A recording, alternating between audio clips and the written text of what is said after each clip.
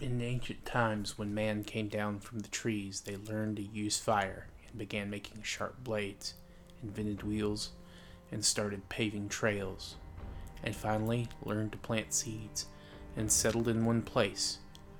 But they did not have a nation or a king. Homo sapiens didn't have dreams and had not yet reached the top of the Great Pyramid of Nature. The Arthdal Chronicles. Welcome to this week's episode of Warfare, Advancement, and Revisionism. My name is Preston Floyd, and as always, I'm your host. So, I'd like to welcome everyone to the penultimate episode of our Halloween special, or specials, I should say. This week we are covering the Arthdal Chronicles, which is a Korean drama, and we will have one more kind of a Halloween sci-fi fantasy show after this one, and then we'll return back to our regular history program. This little kind of break of episodes has really helped me kind of do some research and stuff, so I hope you all have enjoyed these, but I equally hope that you're ready to kind of jump back into the actual history. So, kind of trying to break this show down, I want to start by saying I do not speak Korean, so if I butcher some of these pronunciations, I do apologize. It is not my goal to do so. But yeah, so let's go ahead and get started with this episode. So, Arthdal Chronicles is a show that was initially released in June of 2019. It ran until September of that year, and it has been, I guess, greenlit for a second season, and they're doing, like, I guess, all kind of like integrations with other kind of genres. I think there's plans for like an MMO RPG in Korea, as well as some other kind of spin-off type media. It was initially written by Kim Yong-hyun and Park Sang-yeon, and I believe most of, if not all of the episodes are directed by the same director, Kim Won-suk. And of course, this is a South Korean production, and this is not a review of the full series. This is just kind of a first episode type of dive in. There just wasn't enough time for me to kind of watch all this. I've watched the first 3 episodes, but the main thing I'm going to kind of get into is the first one, and then you can decide for yourself if you'd like to dive into it. The episodes are fairly long, despite it's 18 episodes, I believe, total, but each one is 70 minutes long, so it's a decent length show. And in addition to me possibly butchering the names of the characters and some of the writers, actors, and that kind of stuff, I will say the names kind of are not the most clear, at least in these early episodes. It takes a little bit to get used to who the characters are and what their relation to each other is. So that is going to be a little bit of an issue for myself. And that is something if you decide to watch the show, that is something you'll have to deal with. So just bear that in mind. It's not always clear who is who and what their kind of relationship is to each other. Although I'm sure, as time goes on, that kind of resolves itself. Now, this is kind of, it's set in a fictional world, or at least land, called Arthdal, and it's during a very primordial, ancient time. They make it sound like it's going to be the Bronze Age, but there are some issues with this that I'll kind of get into, though I don't think the series means to be very historically accurate. There are definitely certain types of mythological and semi-religious influences that are kind of part of this series. And that's not a bad thing per se. It's just, it is what it is. So, now, I was under the impression that this was just a completely unique kind of fantasy world, but I have in my research found out that this is kind of sort of loosely based on the kind of the Korean foundation myth of like a descendant of heaven called Dagon. There is a character called Tugon with a T, whereas the mythological figure is called Dagon with a D, as in dog. So I'm assuming that there's going to be a little bit of overlap between these kind of the stories of these two people, which is fine. I myself am not the biggest Korean mythology buff. It's kind of hard to get some good English sources, but I am kind of familiar with the general thrust of the story and, kind of the theories of how, what those stories are trying to tell the Koreans themselves about their past. But that's something, again, we're going to dive into specifically in the future when we start to talk about the Korean people and the Korean states that kind of form in that peninsula and area. But again, this is loosely based on that, so I don't know how much overlap there actually is. So just take all this with a little bit of a grain of salt. So essentially, this world is occupied by a group of humans, actually several groups of humans, and they've kind of formed a coalition or a confederation. You have the Sanyok tribe. I guess they're kind of the most powerful of, or at least the most militaristic of the human tribes. Then you have the Asa tribe, which I think kind of means White Mountain, from my understanding. There's kind of a little bit of overlap. The subtitles aren't necessarily 100% clear, but they kind of are the more religious and spiritual leaders of the groups. And then you have the Hay tribe.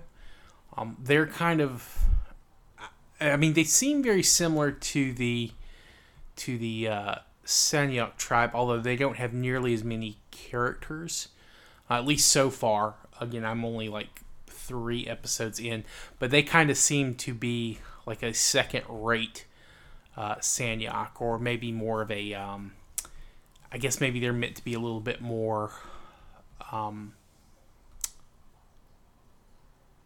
peaceful or slightly more administrative side of the Confederation. Then there's also, I think, another group that's but they don't show up until episode 2, so I really won't go into them. And then, of course, there's kind of the enemy of this confederation. They're called Neanderthal, which, of course, it's supposed to be, I guess, kind of a version of Neanderthal. Although that is not at all what they actually are. Again, this is a fantasy world. They're using some similar naming schemes, I think, to kind of maybe try to blend it into to our world, or at least make you kind of associate certain aspects of their world with ours. The Neanderthal, they're a slightly more, I wouldn't say primitive, but they are definitely more, shall we say, traditional hunters and gatherers. They are also extremely strong and fast. There is a very interesting scene. It's really the first scene of the show. It's a group of Arthdal Confederated tribesmen trying to track down a Neanderthal. and it's won against quite a number of people, and he ends up slaughtering most of the humans and then escaping as the humans' reinforcements kind of arrive on the scene.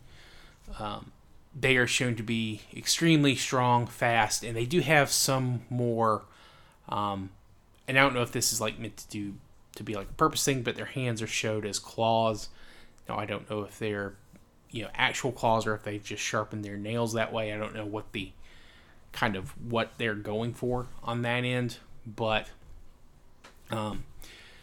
anyway, after this scene, you get a kind of a meeting of the minds, shall we say, between the leader of the Sanyok tribe, whose name I believe is Sanung, and the Asa Ron, which I don't know if that's his name or his title.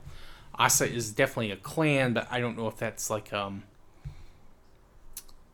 if Ron is the name of like the leader of the Asa, but anyway, they're basically part of the negotiations with the leader of the Neanderthal, who I think his name is Rakrov.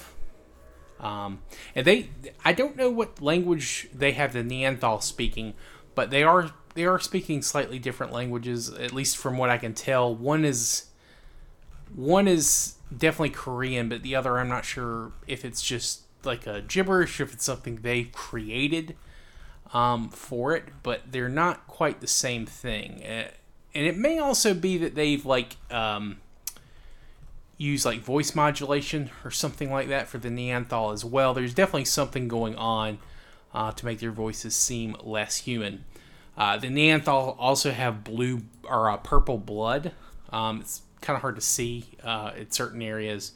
I think it's meant to be blue because there is some scenes in the light where that really comes through, and that's pretty striking, like visually.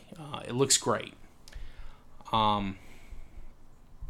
So you have, of course, the Human Confederation. They're trying to make peace with the Neanderthal because they want to establish agriculture in the area. They want to grow crops, and they want to kind of assume control of the land. And do this, they kind of offer a set of gifts to the Neanderthal. The leader, Rakrov, he is not impressed with the gifts they give him. They give him gifts of mugwort and garlic. Garlic and, of course, being like a fairly useful plant for a number of reasons, and we'll get to that in the real world episodes when we actually develop it. And mugwort is it's like a daisy, if you're not familiar, although it doesn't have quite the bright coloring that you'd see in like a more traditional one. But they are also used as like a type of medicine, as well as for other uses as well. They'll, of course, I think it can be just eaten, but it's also useful as an insecticide and for oil, in addition to medicinal usages. Excuse me. So the negotiations fail, and then you are introduced to a character known as Tagan, as I said, who I believe is the character that Dagon is, or Tagan is based on the mythological figure Dagon. He is the son of Sanung, and he, once he finds out that the negotiations broke down, he kind of comes up with a plan to help the humans defeat the Neanderthal. He has a pet bird that he has kind of caught and kind of, I guess, fed and kept healthy. And he's noticed that wild versions of these birds will fly to the mountain every morning, and then at the evening they'll fly out and return to the forests surrounding the mountain they live on.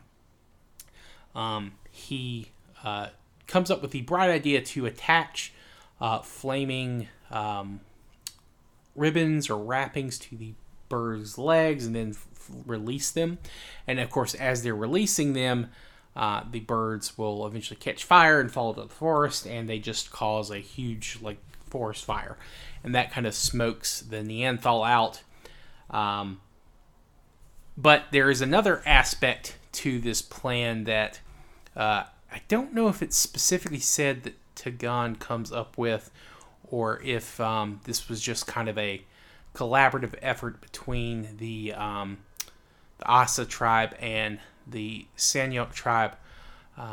The Asa send a daughter of their clan, known as Asahan. She is sent as another kind of peace emissary. She is sent to give different kinds of gifts that may be more appreciated by the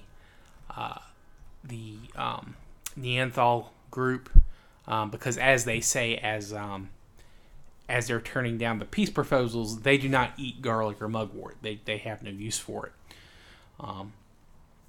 But she is sent to give them textiles, and these textiles have been infected with a disease of some sort, and this weakens the Neanderthal. So in addition to this fast-spreading disease, they are being pelted by, forest fire and flaming birds.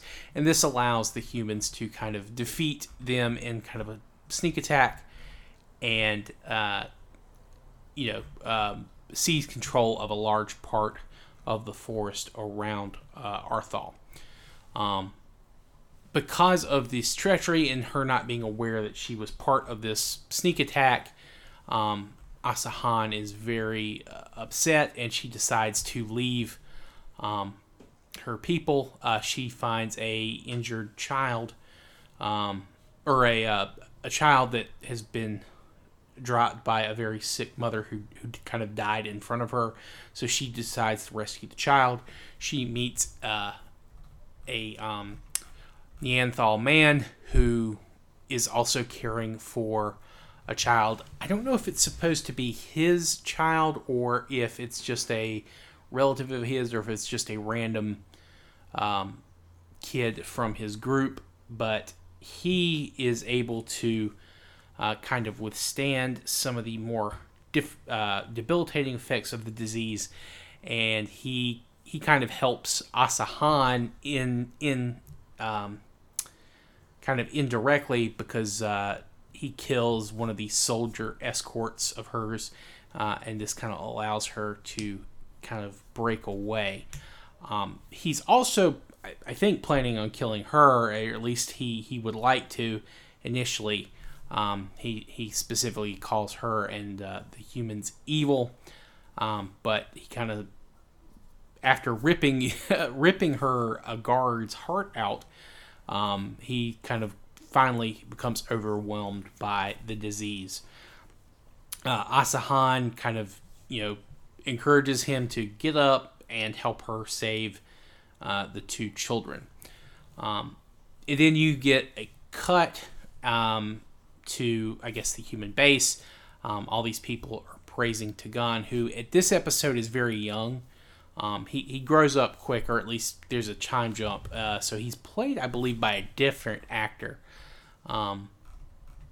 later from this episode, or at least if he's not played by a different actor, this guy, him growing a beard definitely makes him age very quickly. But I'm reasonably sure they're different actors.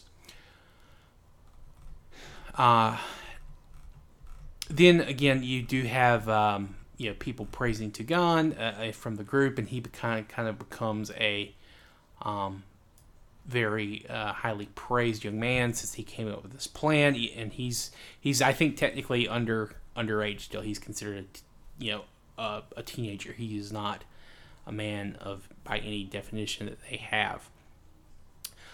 So to kind of capitalize on this victory, the Confederation decides to hunt down the remaining Neanderthal. They've kind of broken them as a cohesive unit, but even individually, the survivors can be very dangerous. So they make an effort to kind of hunt down the remaining Neanderthal. Then you get a jump to Asahan later. She has a baby, and I think you're supposed to assume that that it is the same child that she rescued. However, I think there's a time jump of a number of years. I'm not sure exactly how long it's supposed to have been, but then it does seem that she has, after escaping, she has had a family with Ragaz, who is the Neanderthal who killed her guard. He is sadly quickly dispatched after this time jump, which there's no explanation of. They don't tell you this is a time skip. You're just supposed to infer it.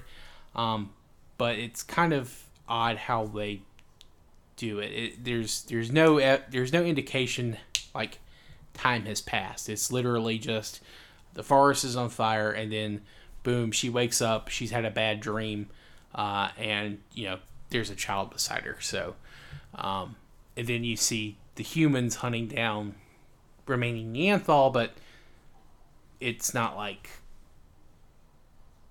that there's evidence that this is something that has happened for a long time. It's literally they know exactly where he is almost. It's not like they've been tracking him specifically, even though from the way they cut it, you might think that's what happened. So it's an odd situation in terms of how they edited it. I think it's probably one of the weaker parts of this episode. It's probably one of the weaker parts of the show that I've noticed, among with some other things. But overall, the episode's not bad. The show itself is decent. It's fairly well acted. Sometimes with these East Asian shows, specifically with Chinese shows, I have a hard time. The acting is more, I think it's just kind of like a traditional stage acting type thing, and they've just filmed it. So I don't always like those type of kind of very exaggerated dramatic movements and dialogue. There's not a whole lot of that, at least in this show. It's more of a traditional kind of Hollywood type movie. Something similar you'd see with Japanese films. So I do like that. There is one thing that is very bad about this show, and that is the opening. It has some terrible CGI, and it is very much a ripoff of the opening for Game of Thrones, or at least it's definitely heavily inspired if it isn't a direct ripoff. But that being said, it's not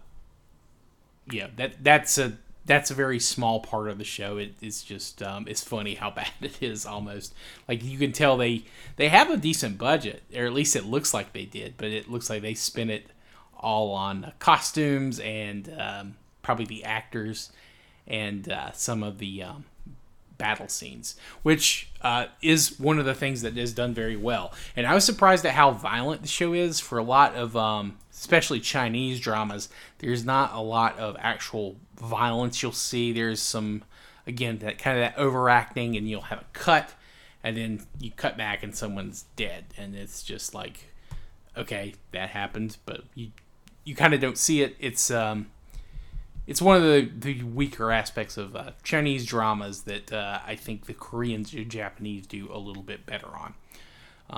But yeah, so there is that. So I plan on probably finishing this. It is a long watch, again, 70 minutes per episode, and they cover a lot. Like, it's not like it's not something that they're dragging the story out. No, there is progression. I think the first episode does it the weakest because you have these time skips that aren't fully explained. You're just being thrown from one time to another. Episode 2 is much better edited. There is a little bit kind of like of time passing, but it's not nearly as bad, and it's not so hard to kind of guess what has happened in interim periods. Whereas this is just like, oh, we were rescuing these babies, and then there's another scene. It was like there's another baby. Is this the same one she picked up earlier? It looks like it. They probably used the same child for both of these characters, but then no. Then they have these child actors who are these rescue children, and then you find out, oh, this is her actual child with the guy that wanted to kill her / saved her. So, yeah. So then of course you have another time jump after Ragaz is killed by the humans. He is, them kind of disposing of his body is noticed by Asahan. She kind of has to run away with her son, and this leads them to, kind of running further away, and they get to these cliffs, the black cliffs, and she kind of tries to find a way down to the valley below with her son. This is kind of another time skip thing. Her son goes from an infant to a kind of a small child, maybe late toddler age, I guess, to early adolescent. I'm not sure how old exactly he's supposed to be. But eventually they find their way down the mountain, and they meet another group of, these are definitely more primitive humans, known as the Wahan tribe. And they're kind of very important for episodes 2 and 3. But she dies from, I don't know if it's supposed to be starvation, wounds, a mixture of things.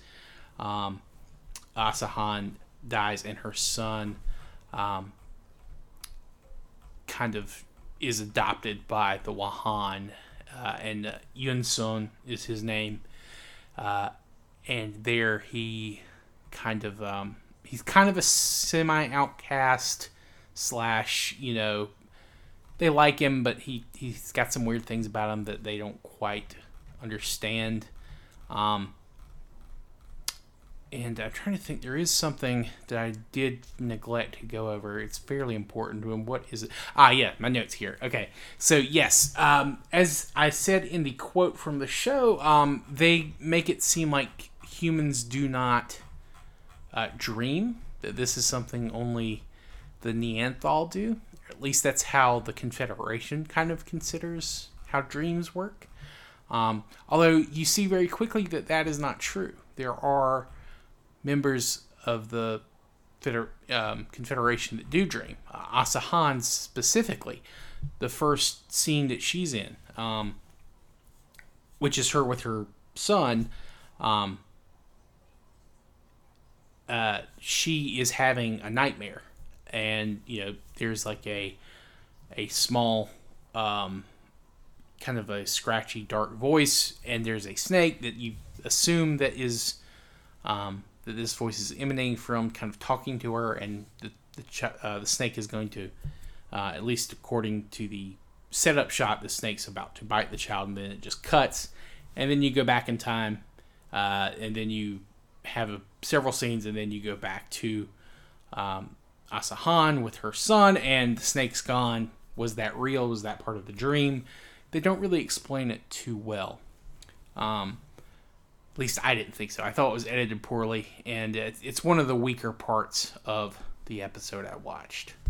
But yes, you can tell a lot sooner that dreaming is not something that is just done by the Neanderthal. It is something that certain characters do.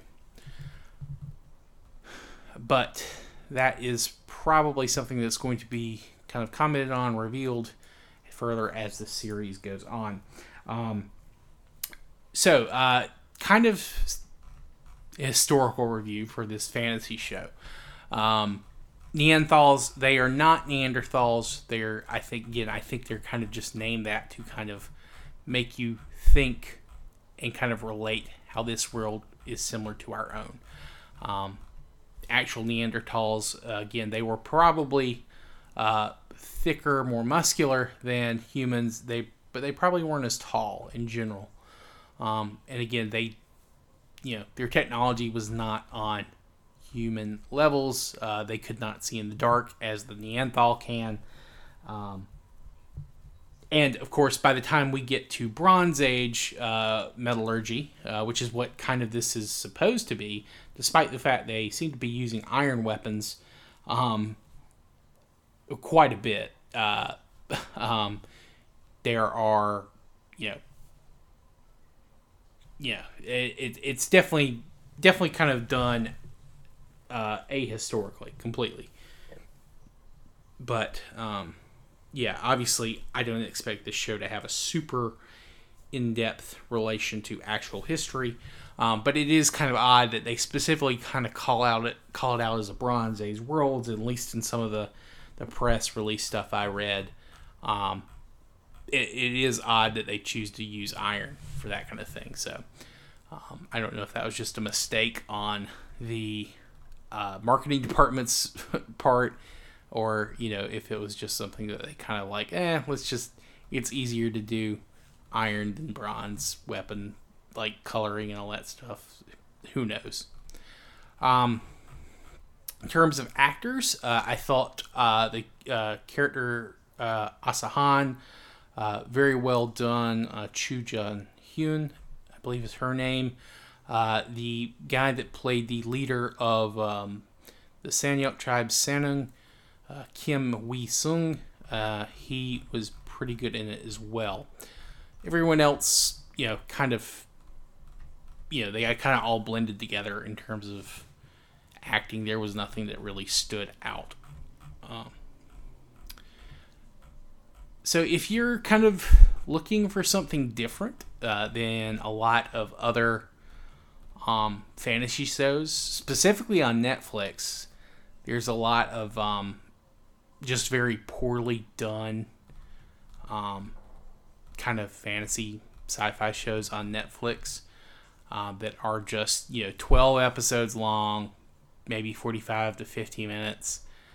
They're all very maybe teen drama oriented, which there's nothing wrong with that, but they're not very there's nothing really to make them different from any of the other shows. And some of them are good, but they're very samey, you might say. So this is something of a breath of fresh air. And again, I do like the way that it's acted. It's different from Chinese dramas, which again I think are more stage plays, or at least that's the kind of tradition they're following in. Kind of over the top,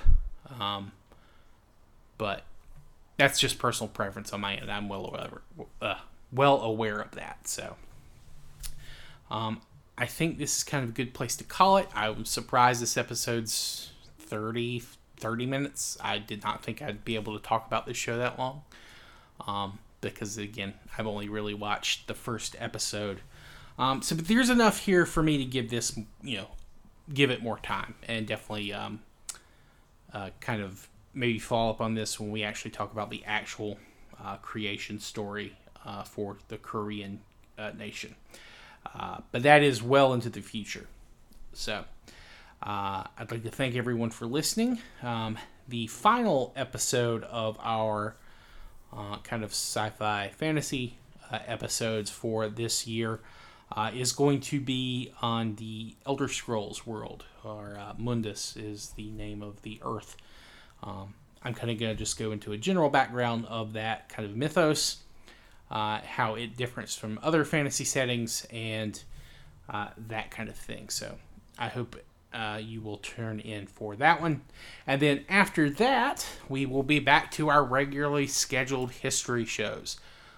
We will be diving into the world at 8000 BC. And we'll be starting again with Africa. We are back to our home continent, where we will be spreading around again after we're completed there. I think the first episode for that is probably going to encompass a couple of areas. There's not a whole lot of differentiation to make between Southern Africa and the Southeast, Central, Southeastern Africa, just because the Khoi and the San peoples, they haven't really changed too much. There's a little bit going on with them that kind of is different from what we talked about with them the last time.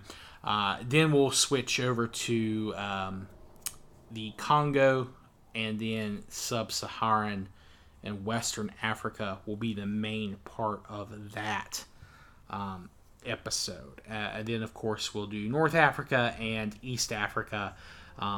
Those will at least have their own episodes, though it is possible that they could be multiple parts for both of them. It's kind of going to be how I kind of break down the notes I've taken. So I'm going to guess at least 4 or 5 episodes on Africa, and then we'll be moving to Asia from there. So please look forward to it. If you have any feedback, please feel free to reach out to me at waradrevpod@gmail.com. You can also contact me via Twitter, which is, I'll include the link in the description of this episode for that site.